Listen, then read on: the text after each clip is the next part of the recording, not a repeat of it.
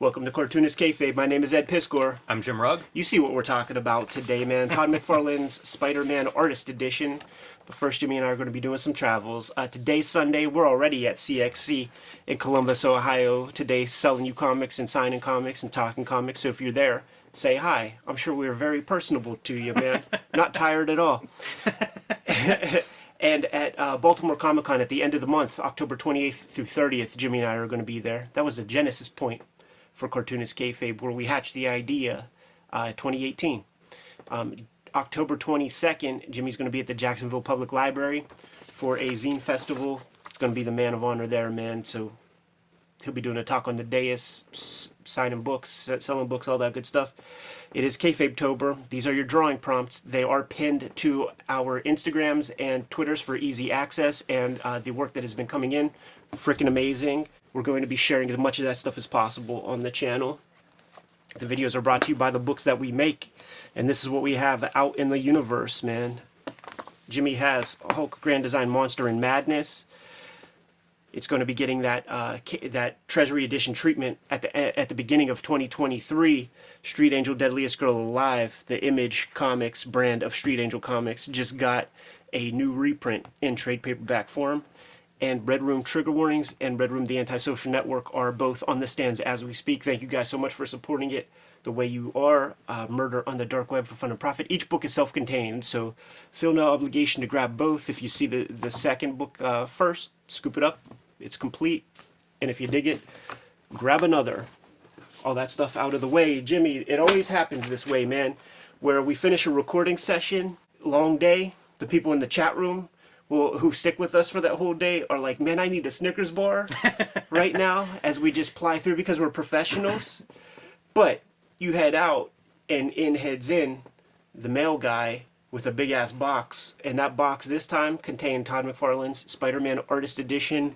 If we were to use old Artist Edition nomenclature, this would be considered an artifact edition. I don't think you're going to be using that term anymore, but presumably people who grab these things collect these things, and the artifact edition implies scattered amount of stuff. The artist edition would imply complete pages. Think the EC complete stories that were in artist edition format, or Daredevil Born Again complete story with maybe a couple of Xeroxes here or there when they couldn't find the pages.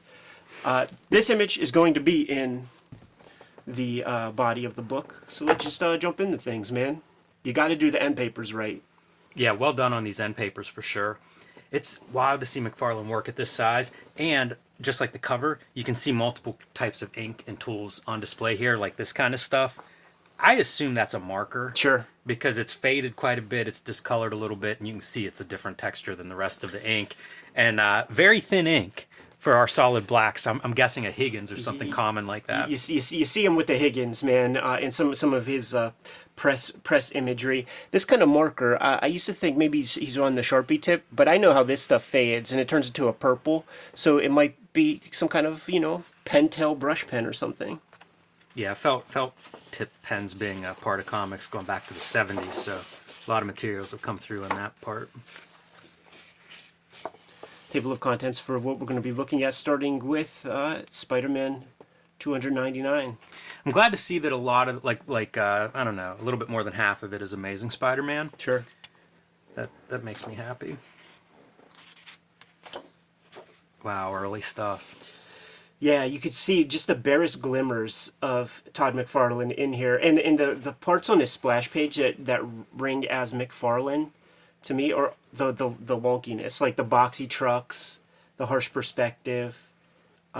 This is familiar to me from like the G.I. Joe comics.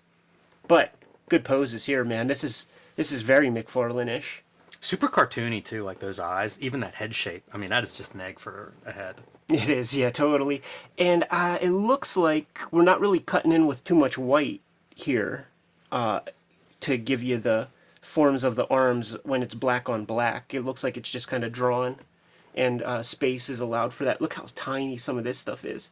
Definitely all pen. Bob McLeod on inks on this early stuff. Rick Parker on letters, a guy we've talked about quite a bit on this show. These pages much smaller. You guys at home notice the giant white margins around there. This is an 11 by 17 page, a pretty standard size page. Yeah, you can see the pre-ruled blue lines and stuff. Kind of fun because when he does the Spawn stuff, when he first starts doing image, it's the same pre-roll. Like they haven't made their image pages yet. Yeah, dude. There's going to be a couple pieces here that are drawn on DC paper. Yeah, right. Exactly. Oh, dude, Chance. They were trying with that character, man. They were trying to sell us on that dude. But he's too D'Artagnan. He's too Tyrone Power for 1990s kids. When you see stuff like this and you see what McFarlane kind of grew into, where he placed value in his inking, you see like none of that is here. Yeah, definitely. I mean, it's the difference. It's why we talk about these guys inking themselves and why that's something I usually prefer. Yeah. Because you get so much of the drawing is in the ink stage. So to give that to somebody else, even an experienced inker, it's like, well, you're not going to get the total McFarlane experience if someone else is inking it. That's a gorgeous panel right there. Yeah, it's nice. Reminds me of Glimmer Man.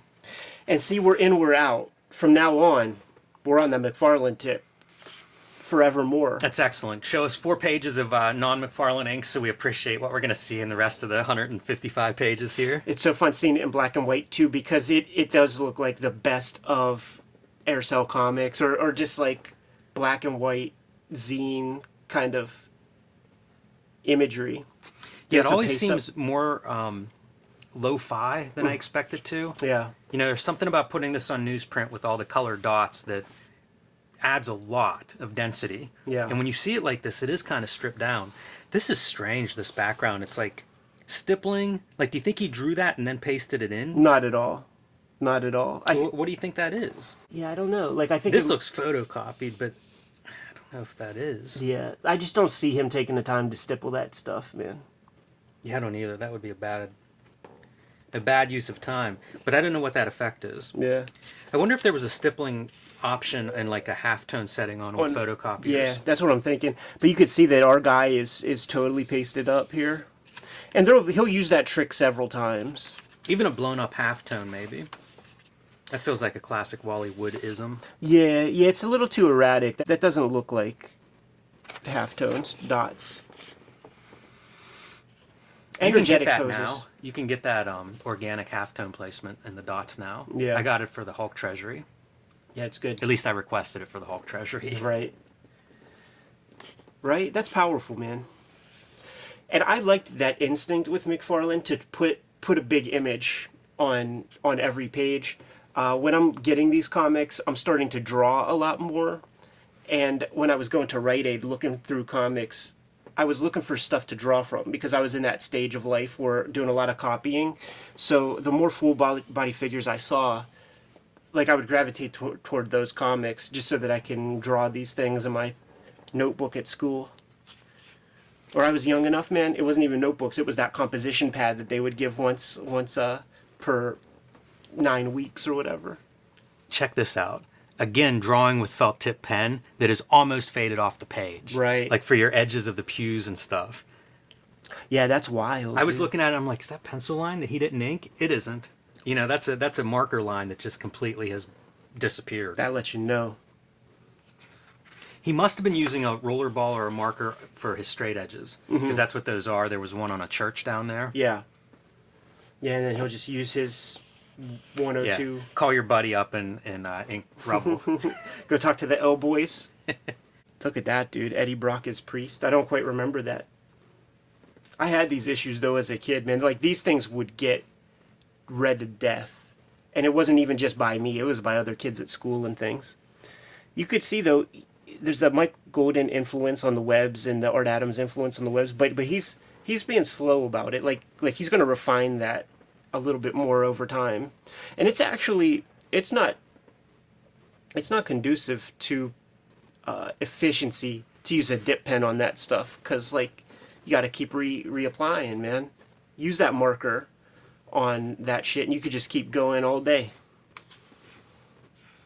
Yeah, it's a wonder that these guys that did so much of the little pen noodling didn't go to rapidographs for it. Even if you ran 2 or 3 rapidographs to get some variation in your line width, you'd be able to just go after it for long periods of time. We would have debates on the phone, man, me and my homeboy, about who does the better Venom. Or like I grew out of the McFarlane camp pretty young and stuff. Certainly when like like the Eric Larson Venom and shit was like, oh, that's the gold standard now, man. And we would be arguing on the phone, and that was back in the days of the corded phone. So like I had to, my pops was near, and when I put that phone down, the disappointment in his face and his voice and his actions toward me after I got off the phone debating McFarlane's Venom versus Eric Larson's, I'll never forget it. That's hilarious. You know what? Venom is such a good character as like a cartoon, and Larson did that. Yeah. Like everything was caricatured, so anything that lent itself to that, he did a very good version of. McFarlane talked about, like, I wanted to draw Spider-Man. Like, I needed to get my guy out of this black costume as soon as possible. Pretty smart. 88, man, that's first grade, baby. Fun cartooning, you know, like these weird proportions and stuff. Even just the gap in the teeth is a nice observed detail. And when you do cartooning, like, there are still rules to it, so he's got good perspective on the teeth. It feels rounded. And here we go, man. Spider-Man back in the business suit. Try as he may, man. You ain't going to sell us too hard on Silver Sable. Look at the weird shadow treatment on the Spider-Man traditional costume. He's got to figure it out, huh? Yeah, and he hasn't figured it out yet. And it becomes the thing where, like, there's still predominantly lots of blue, but you start to think of, when you think of McFarlane Spider-Man, the adjective list, it's way more black than blue. Yeah, and we'll see that here. It's fun when Larson does the Spider-Man run. At one point, he's doing just black for that blue part of the costume. I love that. Yeah, Jay Lee would do that. I remember the corner box for the issues that he did. It's just pure black and red. Not bad at those Dutch angles, man. He knows when to use them. Yes, little bits of design on the pages, even the gutter being uneven there. And those background characters, so you're able to create some depth, you know. I'm sure it's just for speed's sake, you use your Micron pen or something, but it does create good depth. You use the heavy ink line on your focal points and just push your background characters to the background. Yeah. That's probably the best car McFarlane ever drew, which suggests that that's a trace. Yeah, it looks right out of a car ad. Yeah. Hey, no harm in that. That's the history of comics, man. Copying cars out of newspaper 22 ads. pages a fucking month. And nobody's buying this book for the car. Do what you got to do. Get the work done. It's a good illustration in the sense of the car just isn't important. Like, really, it's as fast as you can draw that car and get something satisfactory on the page. Dude, like, that's the shit that I love in that Bakuman manga, where it's about making comics and the rule of the assistants. And I remember the assistant is like, do not even worry yourself about drawing cyclone fences. You have to put together 17 pages of comics every week. I'll handle the fence, and I'll handle those bushes in the park. This always blows my mind. Like, look at the difference in your 2 pages. Yeah. Color-wise. Like, somebody's got this thing sitting out on their desk, and there's the fucking windows smoke just coming in. right through. Yeah, absolutely, man. Pure UV exposure. It is funny, like, he would talk about bringing modern fashions into MJ, and it's like, what chicks in the 80s were even rocking that? Is that what Wanda was rocking on the day-to-day? Look at that, dude, the Kayfabe Studios. Yes.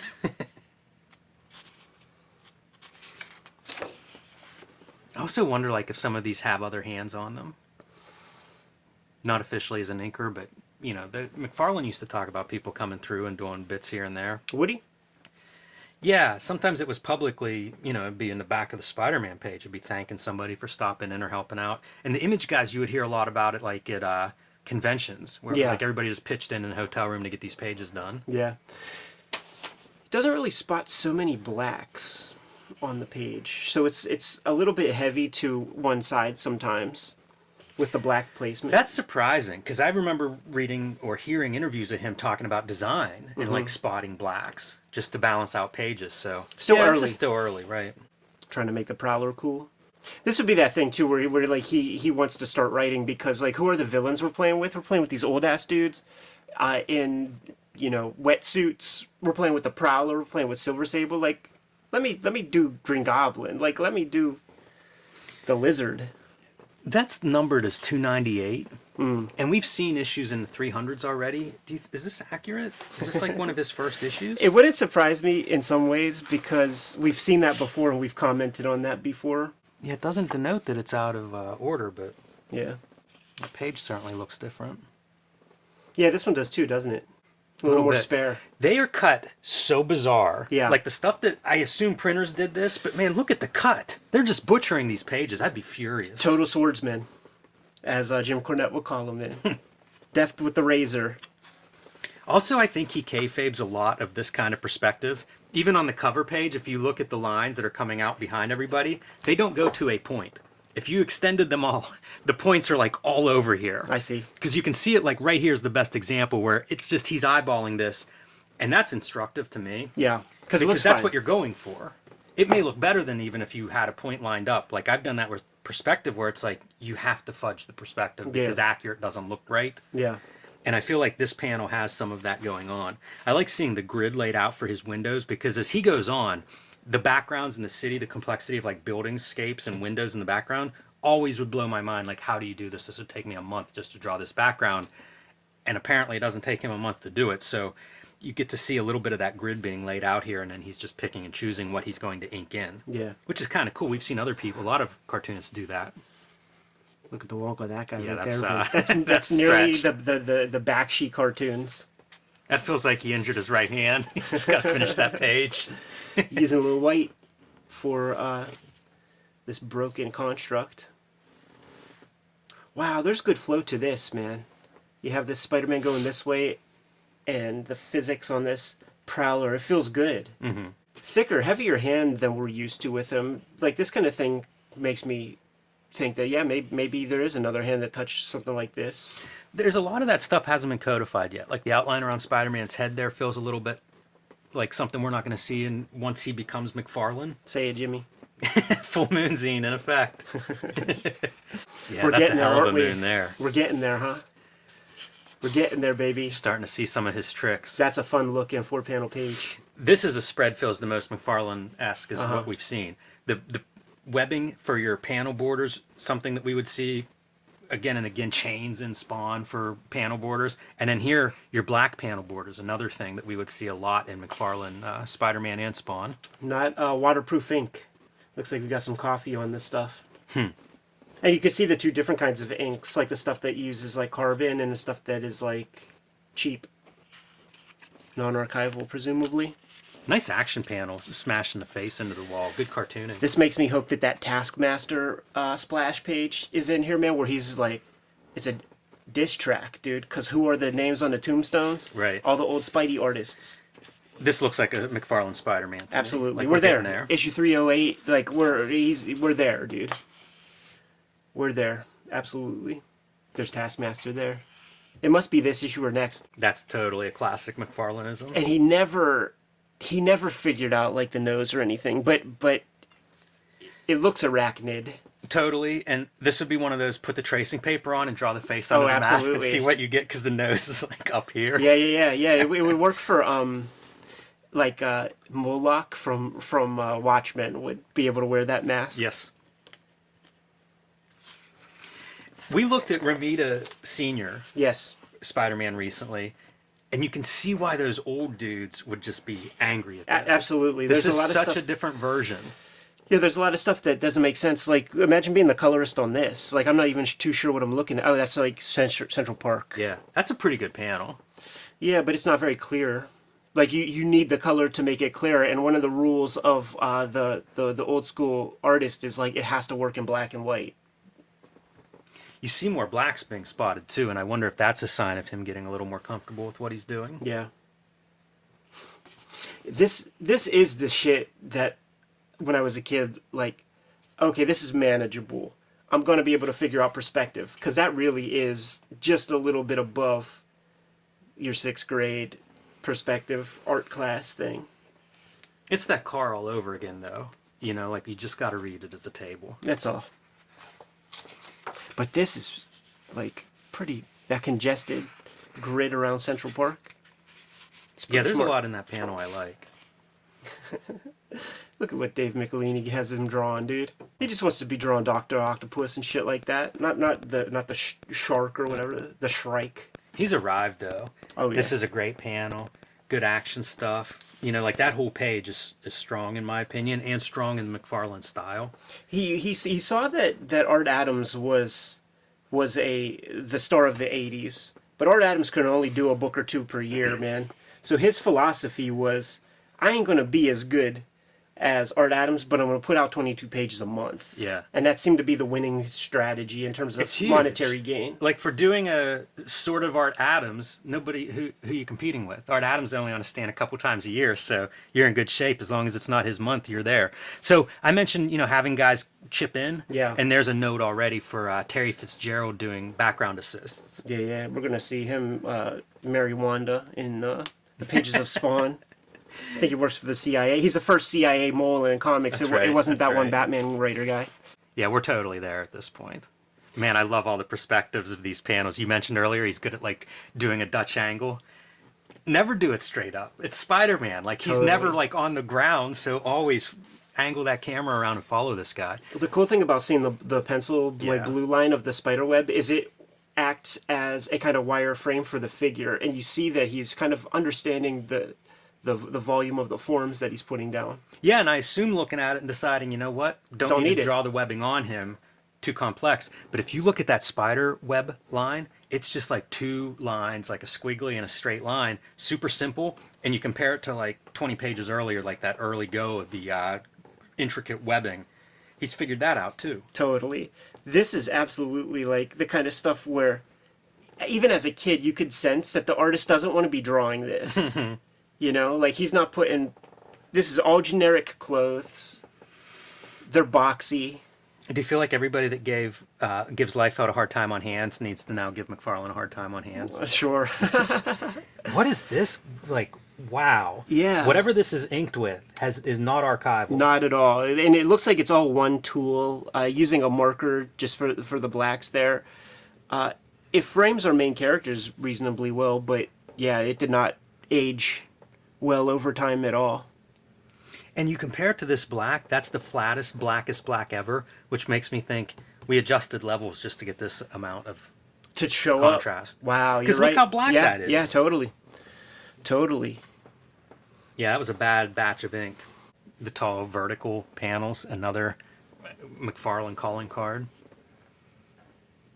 Yeah, it feels like he's here. In terms of like the collaboration with the writer, when you have this hot guy, it makes me appreciate stuff like Grant Morrison on Arkham Asylum, or like those Kelly Jones Batmans, where it's like, this issue let's have Killer Croc, this issue let's have Mr. Freeze, this issue let's have the Scarecrow, because like Michelini, we don't give a fuck about this guy. Hey, note on the Kelly Jones Batman, the Mr. Freeze that we thought was badass, and we were like, let's see a Kelly Jones Mr. Freeze, and it shows up. He just posted on Twitter sketches of Mr. Freeze that he had to show to Denny O'Neil because O'Neil didn't like Mr. Freeze. You could find that stuff on Kelly Jones's Facebook also, and it has great commentary, great comments from Greg Wright, who is the colorist on that issue.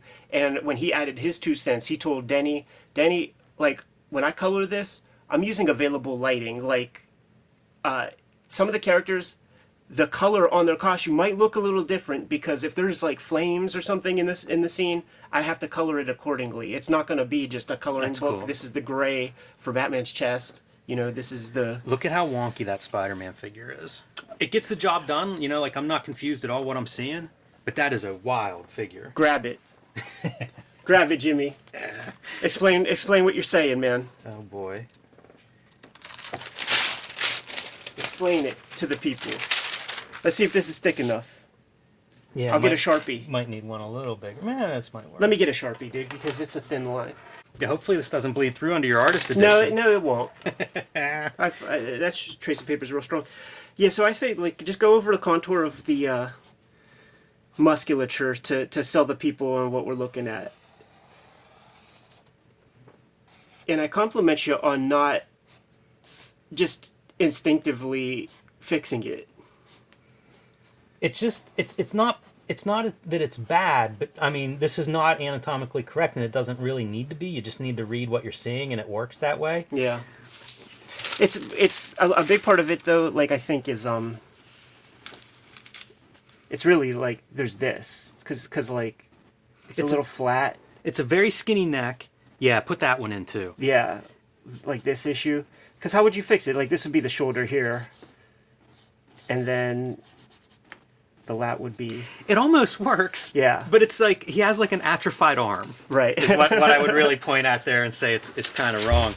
And it doesn't bother me. It's just this idea of like you're putting out a monthly comic and you need this to read as Spider-Man in the foreground, and it does. I'm saying this works well because of function, but the anatomy isn't sound. No. And that's what I want to point out to people is just this idea that like you can criticize every cartoonist bends anatomy Sure. to fit these weird shaped panels, like you have to, and that's often the thing that people criticize, and it's like that's just not a thing to criticize. If anything, it's almost resourceful that your cartoonist is able to do that. Keep the trace of paper handy because there might be one or two to criticize just for the fun It's of it. close by. Look at the intricacy of that background. Yeah. That's got to be like, I assume he finds a reference for that in mostly light boxes, right? Right. Because that's pretty complex, and you've got perspective going on there. Yeah. And doing arches in perspective, very, very hard. Pretty hard. The cool thing is the way McFarlane's approaching it. It's not like these like a lot of the cartoons that you see out now that like they're clearly tracing like a Google SketchUp, and when they and posed figures like from programs and stuff, and when they integrate it as a whole page, very static. This is his hand all over it. Add your bullshit lines. Like that's the big lesson that I get from the Inio Asano Man Ben episodes, where he's using legitimate, like straight up photographs that he took, but he's spending 2-3 hours per image to just make it feel a little more chaotic than real life. Look at this. I mean, this guy should be a criminal. Yeah, like he's sticking up his hairdresser. That's not Ben Franklin time traveling. Dude, McFarlane's gotten really good. By this point, I feel like these pages, they're really strong. They read, they're clear, they're interesting. He's been doing monthly comics for several years at this point, man. Like, had that run on Infinity Inc. He had some Hulk stuff. Do 22 pages a month for a couple of years, you're going to get good pretty quick. Is this all Rick Parker? And I know Rick Parker watches. I'm curious to hear because that is almost McFarlane lines. Yeah. Yeah, but it's interesting because like when you see these lines, they're a little bit more chaotic. Rick Parker chimed in whenever I showed this off, and he didn't get a comp copy. So you guys got IDW. You got to make good on that. Give the man a copy, goddammit. Wow, that's berserk. Yeah, shades of that Michael Golden Hulk versus Spider-Man issue, like another influence on McFarlane for sure, and you see it here. This is another one where if Rick Parker's going to weigh in, like, is he doing all the sound effects and everything? I'm very curious. Yeah. Ooh, we're going from mood. We're going from melodrama. This is a domestic scene with our guys. A lot of black on that page. Bringing the ink. Violator? He's showing up. Interesting. Looks like the Violator to me. Or it's one of the brothers. Oh, there you go. Don't want to infringe on any trademarks. Norman Osborn with that pubic hair on top of his head, man. Not only that, but pulling the mask on, so you get a little bit of the distortion of the face going on. Yeah, that almost like excuses you for squeezing the face in that way. Those skinny panels like that are just impossible. Stuff rarely lines up like a close-up of a face or a head in those panels, and McFarlane always stretches that face to fit. Classic Image pose. Yeah, it truly is. And just looking at it as a piece of black and white art, like if you made this black and you add a little darker to that hair, like that would balance the page so much better. Like leaving all that white, just it's so open. This is neat. The building is almost the speed lines for him leaping. Yeah, and it's certainly all directional devices pointing toward our guy. Mm-hmm. And look at how busy it gets with the webs and that background stuff. Otomo was certainly an influence on him. We're going to see perhaps some Otomo backgrounds pasted up in here. I hope so. That would be a cool piece. I think we're past the Taskmaster splash page, unfortunately. When there's two signatures for McFarlane, do you think that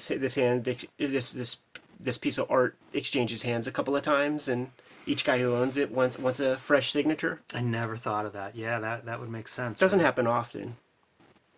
Good body language here, but he would do this where he would just kind of fudge. You know, your domestic characters, your people in just regular garb. Mm-hmm. Just these boxy. Yeah, a lot of this line work was just strange on, like, civilian clothes. I think there was, like, a little paste up that fell off. Yeah, it must be. Although that reads clear. The Yeah, in front, front of the exclusive condominium residencies. Although that doesn't, yeah, something's wrong there. Condominium's cut up. Yeah. Do you think the colorist would get this and just curse him?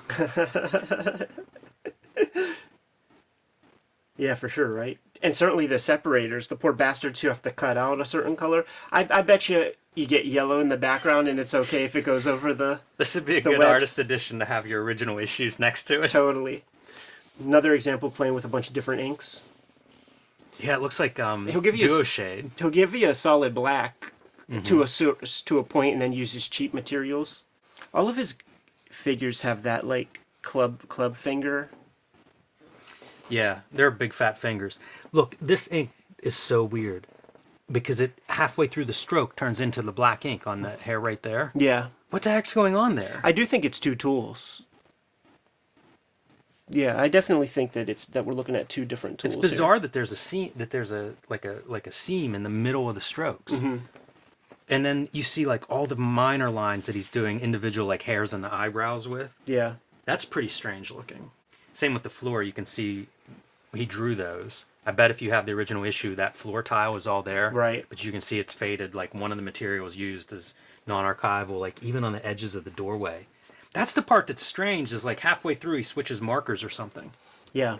There's intuitive stuff that happens when you're putting a page of comics together, like stuff that I don't think he planned, like directional devices of like the smoke pointing towards our J. Jonah Jameson. I don't think he's that guy that much. I think the extent of his like design in a lot of ways is like, give me a close up, give me a mid shot, give me a long shot, and like maybe an establishing shot if you're lucky, and then figure out a cool way to put them there. But you see them all on the page right here, back 3/4 view. Not easy. I've seen a couple of those. Some turned a little bit more earlier. Made me think of Neil Adams, if that's like a shot that everybody copies Neil Adams from. Right. Venom starting to look a little more venomous. So heavy looking, right? Like just like a boxy, solid figure. That arm, baby. Hydro Man. Look at his haircut. McFarlane had that haircut. It's good stuff. He used mousse and stuff. That's a nice pose for a Spider-Man. I was thinking about this one is pretty Yeah. hard. When I look at this and I see a lot of penmanship, like a lot of marker, I'm thinking of Terry Austin. You know, he'll cite Terry Austin as an influence, and certainly this is like, he's going at George Perez and John Byrne on a page like this. Yeah, anybody that's doing a lot of the fine line detail, I think that all goes back to Terry Austin. Yeah.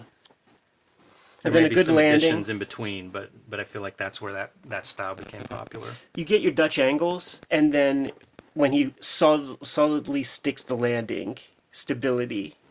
Yeah, your Marvel superhero pose. Every From the Marvel movies, trailer, right? Yeah. Look at this hayseed. He doesn't stand a chance against Venom, Jimmy. No. That's a pretty inventive pile of junkyard scraps. And he is drawing all your fences. Give us that assistant credit. High contrast photo. With a little bit of ink put on top. Yeah. He is pasted up. You can see the webs. And in between, like on the paste ups, you do see ink. Yeah. Always got to draw a little bit on the paste up. Yeah. That's how you really hide that paste up part. That's good stuff. You can almost imagine him going in this direction. Sure. And it's very manga-esque. Speaking of panel. Inio Asano, like he basically does a digital version of this where he takes photos, takes it into Photoshop, hits it with the threshold so that just the darkest shadows show up, and then he goes in with the ink pen, finishes it up, integrates the characters into the piece a little bit better. I love seeing this. To me, it's so experimental. Yeah, because you do have your far extremes. Like I would say that like a lot of those Ryoichi Ikegami comics, like Sanctuary, will have this divorce between like the limousines and the characters and shit. You could tell that there's several hands on it, and if you could figure out a way to just make it a holistic thing, like Wally Wood, like Neil Adams, that's when you really got a good piece of comic art. Yeah, looking at this stuff, reading interviews, hearing people talk about it, Wally Wood's a guy that I think of more and more with this. Yeah. With taking a reference and making it his with his marks. Mm-hmm. Man, this is what I could never figure out how to do. Like, how do you put 1,000 lines on someone's face? As we get closer to adjective lists, we're going to see a lot of close up of hands and things, and he doesn't have it figured out here exactly. That's really muddy, but he comes up with his language for that. I never absorbed it. Nice askew little panel. Really sells you on the chaos of the moment.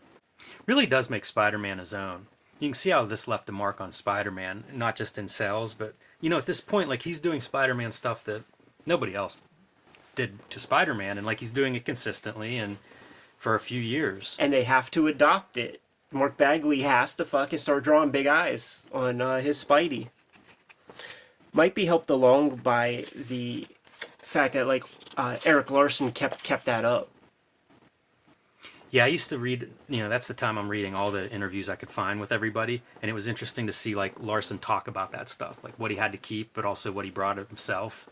Because was he instructed to keep the big eyes? I don't know that he was instructed to. I don't remember him spelling it out that way, but it was more of just like, this is what Spider-Man looks like now. Yeah. So you keep the big eyes because that's almost like costume piece, but then you draw figures the way Eric Larson draws figures. Yeah, and good example of, like, almost completely black Spider-Man. We talked about it where he's trying to figure out the lighting, and the way it was done before was he was more blue, and there would be some darkness on the underplanes, but that's predominantly black. Look at that, dude. We're getting the unhinged mandible jaw a little bit starting to show up. I didn't think he ever did that, but clearly he did. Doesn't have that the Gene Simmons tongue yet. This is your classic McFarlane. I associate as like the McFarlane building. Totally, because it's also like that whole the Chaykin imagery with storytelling value stuff. Just throw it in there. Great weight on this figure, actually, man. Like, broken clock is right 2 times a day kind of thing, and that feels like it's well balanced of a figure. And there's a panel set up. Yeah. And so, like, this figure's breaking it. I just saw a friend of the show, Michelle Fife, talk about breaking panels. Right. One for story effect and one because it looks cool. Yeah. And I feel like you're getting the looks cool version here. I think you almost only get the looks cool with the exception of, like, stuff like this. Makes a lot of sense for storytelling's sake. Yeah, that's when I would always see it as a fight kind of thing, an action moment. You want somebody to break out of that panel. Big, heavy borders. The variation is another one of those takeaways for me, in that, like, you're just trying to keep the page looking interesting. True. And at least we're finally getting to some A-list villainy.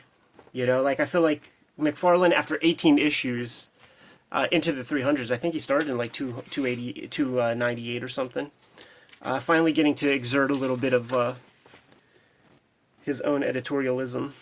But it only goes so far because it is the Scorpion. It's not like Electro or somebody. I wonder if that was a big part of when he went off to do Spider-Man. Yeah, he would always talk about that in interviews. Better quality to it. It does seem like you're blowing it if you're the writer and you're not corresponding with your artist, especially somebody who's got a stamp now on the character. Right. As to be like, what do you want to draw? Who do you want to draw? A lot of ego, man. A lot of ego in comics making. That's a funny looking rhino. It almost looks like this is part of Spidey's bod. If that's even Spidey. I don't know what that is. Oh, no, is that Scorpion? Yeah, there's some stuff that gets lost a little bit there. Classic McFarlane boxy trucks. Yeah, compared to that first splash page. A Jim Lee-esque, just squeeze the characters into the fucking page as they exit stage left. Ooh, we got some paste-up lettering, dude. With straight-up typewriter. Weird to see a close-up of Spider-Man's fingers like that. Really get a look at what what the print on his gloves is. And imagine that hand by the time he's doing it adjectiveless Spider-Man. Like, there'd be so many more lines scribbled across that thing. See, this is where that line thing kind of starts to break apart. Like on this chick. You see what he's doing. It's supposed to be the shine of the leotard. I actually think that works all right for me. Mm-hmm. I don't read that as a bare skin. Right. So, mission accomplished. You can see the contrast between an arm versus like the... I don't know what that material is. Lycra? Spandex. Yeah. There he is. Dude, I totally remember buying these issues off the fucking stands, man. This is my time. Yeah. This is... it's that, like, 6-parter, right? Yeah, What's it called? assassination plot or something. Yeah. With the Captain America that has the Chris Benoit arms. There's a Sabretooth cover, but it's Paladin is or as I called him, Paladin. Yeah, I mispronounced his name for 20 years. I might still be doing it. Have gun, will travel, I think would be his tagline on one of those covers. Yeah, that's another one of those characters. How goofy does he look now with his like sunglasses and? He looked goofy back then, and it was purples. McFarlane had to do some heavy lifting to make that book cool. Because like this Silver Sable shit was totally trash. Right. Looking back through here and seeing who these other characters are, wow, no wonder that book was in trouble. And that was always the formula. Like whenever Grant Morrison takes over JLA, it's like bring Superman and Batman and Wonder Woman back to the team. Yeah. Same with Avengers. When it's time to make the Avengers good again, it's like bring Captain America and Iron Man and Thor on the team. These like B and C listers. Why? Right. And then don't be surprised whenever your cells aren't what you want them to be. And even back in the old days, there would be the formula for like reintegrating the villains into the mix. You know, you do a Joker book a year, you do a Penguin book a year. Maybe you have them on every cover or something, but they had a system. Look at the size of the A on Captain America's head. We're getting your lines, yeah, dude. You are. Look at the rubber stamp. Took him a goddamn hour and a half to do the rubber stamp, Jimmy. Hilarious.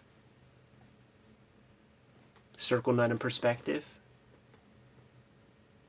Pretty energetic stamp. Yeah, I was right gonna there. say that's fun. Manga-ish. Yep. Got to get some impact on that stamp. Look at that back 3/4 on that eye. Just extreme close-ups. Got to have an extreme close-up. This would be one to trace off at the top of the headpiece, and like you are getting Zippy. Yeah, Zippy in a Captain America outfit. That's basically the middle. You can see from the A. That's actually past the middle, which means that next eye starts like right there. Right. and it's in the middle of the head, so you could trace that off, and then like the bottom of the head comes right about here. Yeah, that would be a good one. That is Zippy. Here's our issue, dude. We did a full video on this issue alone. Yeah. This is the last Amazing Spider-Man from McFarlane, and of course the cover of this one is your. Was it 575,000? Yeah. Amazing. Cool to see him come back though and do a Hulk little sign off on the Hulk. When he I noticed when he did Hulk. Like that shit was on the racks, man, and this was such an odd approach. His Hulk, he did the Marvel Universe illustration for the Hulk in the Marvel Universe book, and it was like this super giant because he was crouching and it filled up like half the page. That's fun. But he was wider than he was tall, and I would copy that Hulk drawing. That made a big impression. This was a big issue for me. Yeah. His ability to make these figures feel big on the page, giant strength. Like that Spider-Man, by just bunching him up a little bit, you end up with this character that, like, if he stood up, he's bigger than the whole page. Sure. That came across. That was a great technique. In an earlier ish, when we were looking at that, tracing off the wonky Spider-Man, and there was a kayfabe back muscles, he's figured that out more here. There's more volume. There's more contour. A little Kriegstein motion. Tire motion there. And a little Otomo with the lights. Think he's ever heard of Kriegstein? See, there's a great example of those super busy building backgrounds. You put a little bit of color on that and reduce it in size, and that is just like the busiest, coolest cityscape background. Yeah. And there's not much there, It's a formula that he figured out more than anything else. Yeah, and but got it reads adopted. Well. Got adopted by a generation. All those studio guys that worked for Jim Lee and Rob Liefeld, they all picked that up. Very effective. Mignola-ish, this piece right here. Yeah, he's real good at all this stuff, but look at the tangent on the ripped fabric and the With curvature of the earth. Yeah. All right, dude. Adjective list time. And you see the reason why the book is so big is it captures the full bleed of the art paper he was using at the time, and you could see that this is the trim for the final book. You have all the copy in here just in case things slip, but if you want to take it to full bleeds, you got to take it to the edges, and it's about an extra inch on both sides, so it's about 12 by 18 piece of paper. These are crazy. Here's why I say that. I don't remember seeing other original art this size, like Marvel Comics art. And I mean, we go to these shows where it's like just hundreds of books of original art. I've never seen this size for a Marvel page. Sure. That's a really good trick too for having that extra level of detail, being able to work an extra 20% larger. Yeah. You notice he does keep most of the stuff inside, though. I love the pages that aren't just tight along your live area. Absolutely. Absolutely. That's the stuff that Bissett was talking about like, fuck the grid. Like, if you just do that, it adds a little air to your page. And I think you should try to do that whenever possible on your comics. You know, just trim a little bit, and it really does add some visual excitement to the piece. Man, the amount of lines that he's putting on these pages. He's going for it. You know? Totally. Like he's 100%. really showing up, and he's trying to fucking kill it. Boy, these are almost photocopied. The blacks are so black. Yeah, yeah, and you could tell because like that blue, this would be reproducible blue if it was that dark on the page. So somebody's certainly hitting levels. I like seeing him try some different texture, like for the print. They show up well in the issues. Yeah, man, these comics are like that hot spot for me of buying off the newsstand and just reading these things to pieces. Absolutely. And the bloom starting to come off the rose, where it's like, yeah, not a lot of story here. Fun to look at these pictures, but I would read these every weekend. Like Friday at school, I would always just like be so excited to get home and just like read my 2 stacks of comics over and over and over again. The X-Force issues would be caught up in that. funny to see a 9-panel grid, and then you break it on your last panel. Great pages. He does good stuff. Like when he brings in these characters, he makes these characters his own. You've never seen Calypso so cool. No, and all silhouettes of these like different size figures. Works great. When he does chaos, I forgot the level of chaos that he reaches. Yeah. I mean, like almost indecipherable in black and white. Yeah, good luck coloring that, huh? There's your broken glass. This might have been the issue Spider-Man. he colored. He colored one of these. Maybe I think it was issue 3 or 4. Yeah, man, crazy. And it's lettered on the page, which I guess means he's sending these to the letterer as pencils. Yeah. Yeah, putting FedEx to use back in those days, man. Look at that Ghost Rider. Again, make it as big as your canvas will allow. You know, it's like Ghost Rider, 2 pages, and maybe a little bit bigger than that if you drew it all out. And abiding by the copy areas. Mm-hmm. Rick Parker has to spread the lettering out a little bit. I can't stress enough how important that is, that scale. Yeah. Yeah, no. Because I would read this stuff and it was like it had an impact. It was way greater than your average comic book that I was picking up at the time. And this is why. So goth. Yeah, it's something. That's a pretty classic image of Spider-Man. I feel like we've seen that quite a bit. We're going to see it one more time at the end of this book. That looks a little dashed. That's some strange inking. Like all that stuff. Got to get that page in. He's got the flu that day. Wendigo had the crawlers in that day. He knew he was going to be on camera for his latest issue of Marvel Comics. This is a pretty fun composition, leaving the sky between the buildings open. Give you that black and white contrast. And also just a little bit of fucking room to breathe, man, because we've been seeing some very, very congested imagery. Yeah, I'll say. Speaking of contrast, like look at a beset tyrant or swamp thing to see contrast in like how you approach vegetation. Yeah. Oh man, that's fun.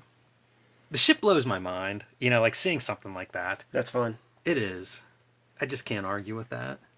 He doesn't do it often, man, but doing some shadow on the red is very effective. Mike Zeck comes to mind. Yeah, you don't see a ton of that. Not just in McFarlane, but almost anybody. And when you get a little bit of the shadowy Spider-Man face, I almost always think it looks good. That almost red is an ear, and I was thinking of the yellow kid wearing a Spider-Man outfit. He gets more complex with his donuts in Spawn comics when Sam and Twitch are on the docket. You'll see that in some of our Spawn content, and there's your Felix. Yeah, I was gonna say there he is too. I haven't been looking for Felix as much as I should have. We probably missed a couple. Yeah, it's Here's more of unfair. your paste up. I always wonder how people do the newspapers. Me too. Like anytime I have to do one, I'm always like, man, this is way harder than it should be. And then, like, are you throwing some business your friends away or something? That'd be great if you were. Yeah, is it on a million seller? A local real estate market in Arizona. You're getting calls. This is such a weird treatment. It is. I mean, it just doesn't work for me. We probably called it out when we were looking at that issue. Because it just, it just feels like it should be black. Every part where there's lines, if you make it black, it's as strong as this. Like, this is solid to me. Yeah, I don't know if it would work with that bottom panel if you'd have to get rid of the trees in the background or something if you made him black in the foreground. Yeah. I like it, though. It's a problem that you're trying to solve. I don't know if that's, that I'd go that way, but it's fun to see him, like, with stuff that's not resolved, like trying to figure it out on the page. Yeah. This would be one to, like, draw the foot that is in those boots on your tracing paper. Yeah, those are almost turtle toes. Yeah, in the middle. Like, I'm not seeing 5 toes on that foot. This is the 2 middle joints. You got, and then the rest of your pinky toes. Yeah, he's missing a few toes under that boot. See, that looks like a different hand.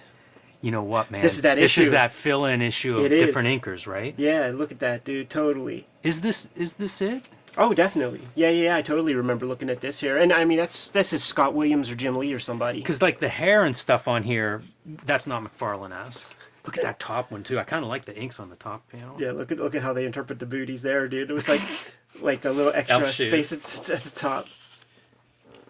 Here's a Rob Liefeld ink page. Oh, yeah, you can see, look, Rob Liefeld signature. Back down on size. Another Rob. You see the sig? Doing the 11 by 17s. Look at how Rob Liefeld approaches the trees. This is kind of neat because you get the McFarlane trees on that previous page. Yeah. Look at the thick line. Mm-hmm. And it's so wobbly. Like he's got a good line at this era to me. To you and the Funny Pages director. Right, gold standard. Scott Williams here on the inks and the signature, tipping that off. It's great to see, like, the different inker compared to, like, the McFarlane inks. Yeah. And to me, McFarlane would have been your gold standard inker of the time. Mm-hmm. And Scott Williams probably number 2, and depending on who you ask, I bet that order would be reversed with a lot of people. Yeah, sure. How much is this page worth? Oh, yeah, right? Like the double money shot. Even with the black border around it, looks like it was made to be a piece to sell. Jeez. Look at those glutes, man. Activated glutes. Yoga with Adrian. Some dry brush around the edge of the shadow. Yeah. We got Rick Magyar on helping out with the inks, so I would have to imagine that that's a Magyar contribution. I think there's a lot of his marks on this page. Like some of these Look at his forearm webs. inks are different. Some of the hatching and the windowsill and around here are different. Look at this. Yep. That ain't McFarlane. We've seen what McFarlane does.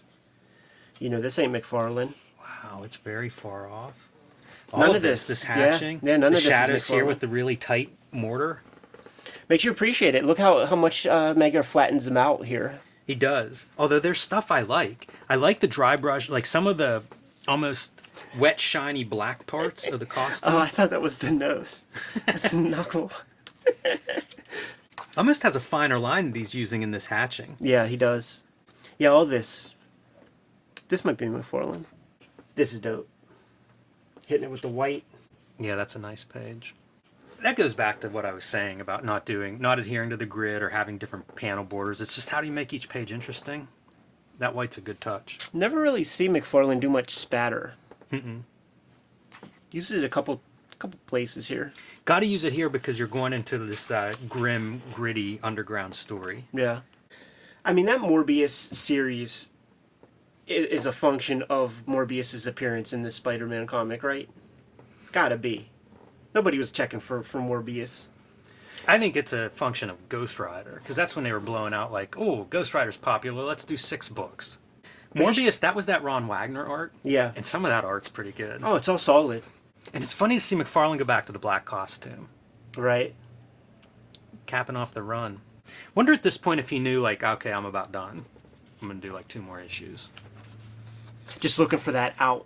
Yeah, you think he had given his notice? Like, was he, did he know he was done at this point? He's doing a year's worth, right? And he's the clear seller. He was talking about how, like, he was doing everything right. He was making his thing a seller. and then editorial starts to come back in. They created a vehicle for him to do whatever he wanted, and he did what he wanted, and he made it successful, and then they're going to start telling him what to do and things. Can't be too violent. Can't stab Juggernaut in the eye. Yeah, yeah. Let's see if that page is in here.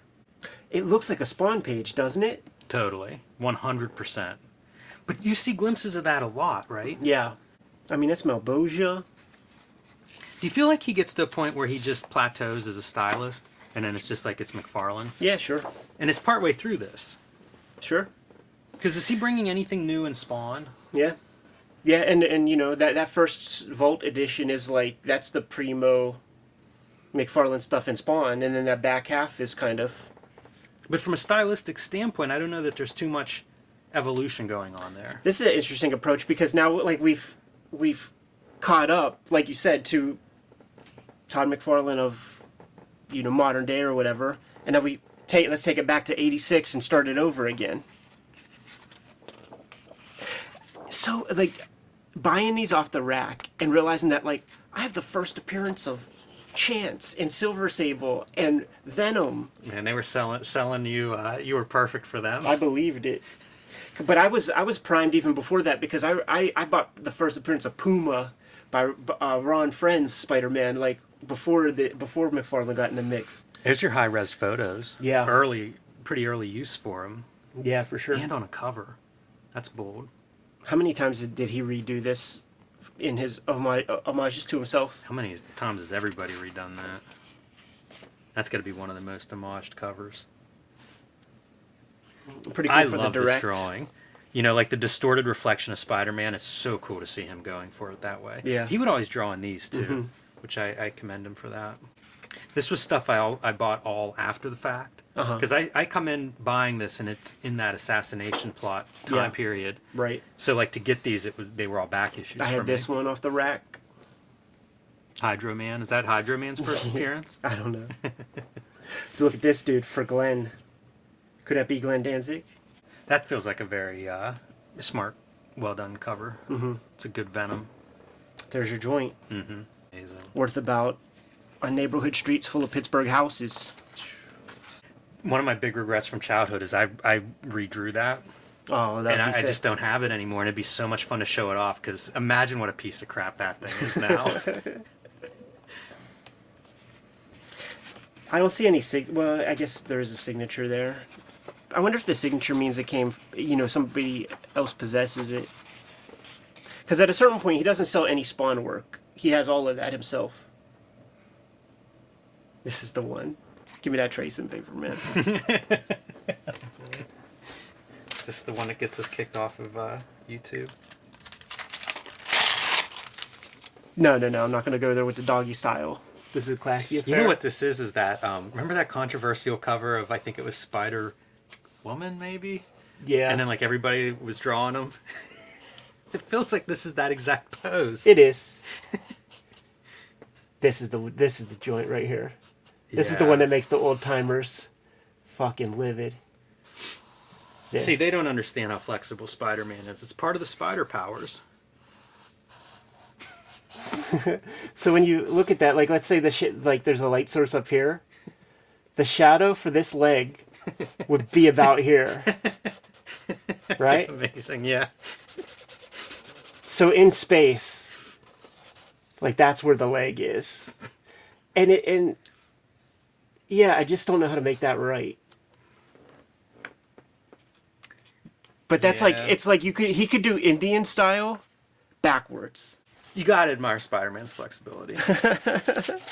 Double jointed and stuff. Did you remember that great Roy Thomas issue where they explain how double jointed he is? No, I don't know that one. Oh shit, are we gonna get that, like, that X-Men cover and stuff? You know, this is playing the hits, man. I think we looked at all of these. I would buy these. I used to buy the Marvel Ages, pour over those. Yeah. This would have been in my wheelhouse. We've seen all of this in, like, the Marvel covers. I used to buy these dumb things too, man. Yeah, this would be packaged. I would go to Bill & Waltz, and they would have 10 packs for $5, and it would include a lot of this Marvel Classic, Marvel Tales stuff. Amazing to think this is the guy. Like, this is the most popular comic book artist of the early 90s. Yeah. And I know people will say X-Men outsold it, But I mean, like, X-Men was a whole system. Yeah. There was a lot of parts involved in that. Yeah. This was the dude. Like, he's penciling and inking himself. He's writing himself. Yeah. Yeah. Totally. And you could compare it to the other Spider-Man titles. You can also compare it once they go to Image, who's selling what. Yeah. Image, certainly perfect name for that company, given what they brought to the table. This looks familiar. Yeah, right? Where have I seen this one? Yeah, this is one, like, whenever I was doing my version, and I know you did a version inside the issue. So when you start with it and you really study this, you have to kayfabe a lot of stuff to get it to work. Yeah. You know, you increase this so that you got the thicker claws so that you can actually draw something in there. The shoulder stuff is pretty... Because, like, there's no... Like, this is the breast, this is the pec. And, like, the bicep, there's, like, no easy way to... Basically, the collarbone has to come here so that the arm can come there. It just... I always used to think it'd be a really fun thing to do, like, for, like, comics in a gallery kind of thing. Yeah. Where you would take the cover and you would put that on the wall and then you would draw the full figure around it. Because there are a lot of these covers that are just a piece. Right. And they are distorted. It'd be funny to see where things line up if you had a whole figure there. Also, when you would go to, like, Century 3 Mall in, like, the middle pagoda where the airbrush dudes were, this shit was airbrushed on shirts and jackets, and that was, like, an essential piece of the portfolio of the Century 3 Mall airbrush guy. And I wonder if there's some ubiquitous thing to that, like if other people would corroborate that. And as time went on, like, McFarlane became so copied from, like, the airbrush dudes.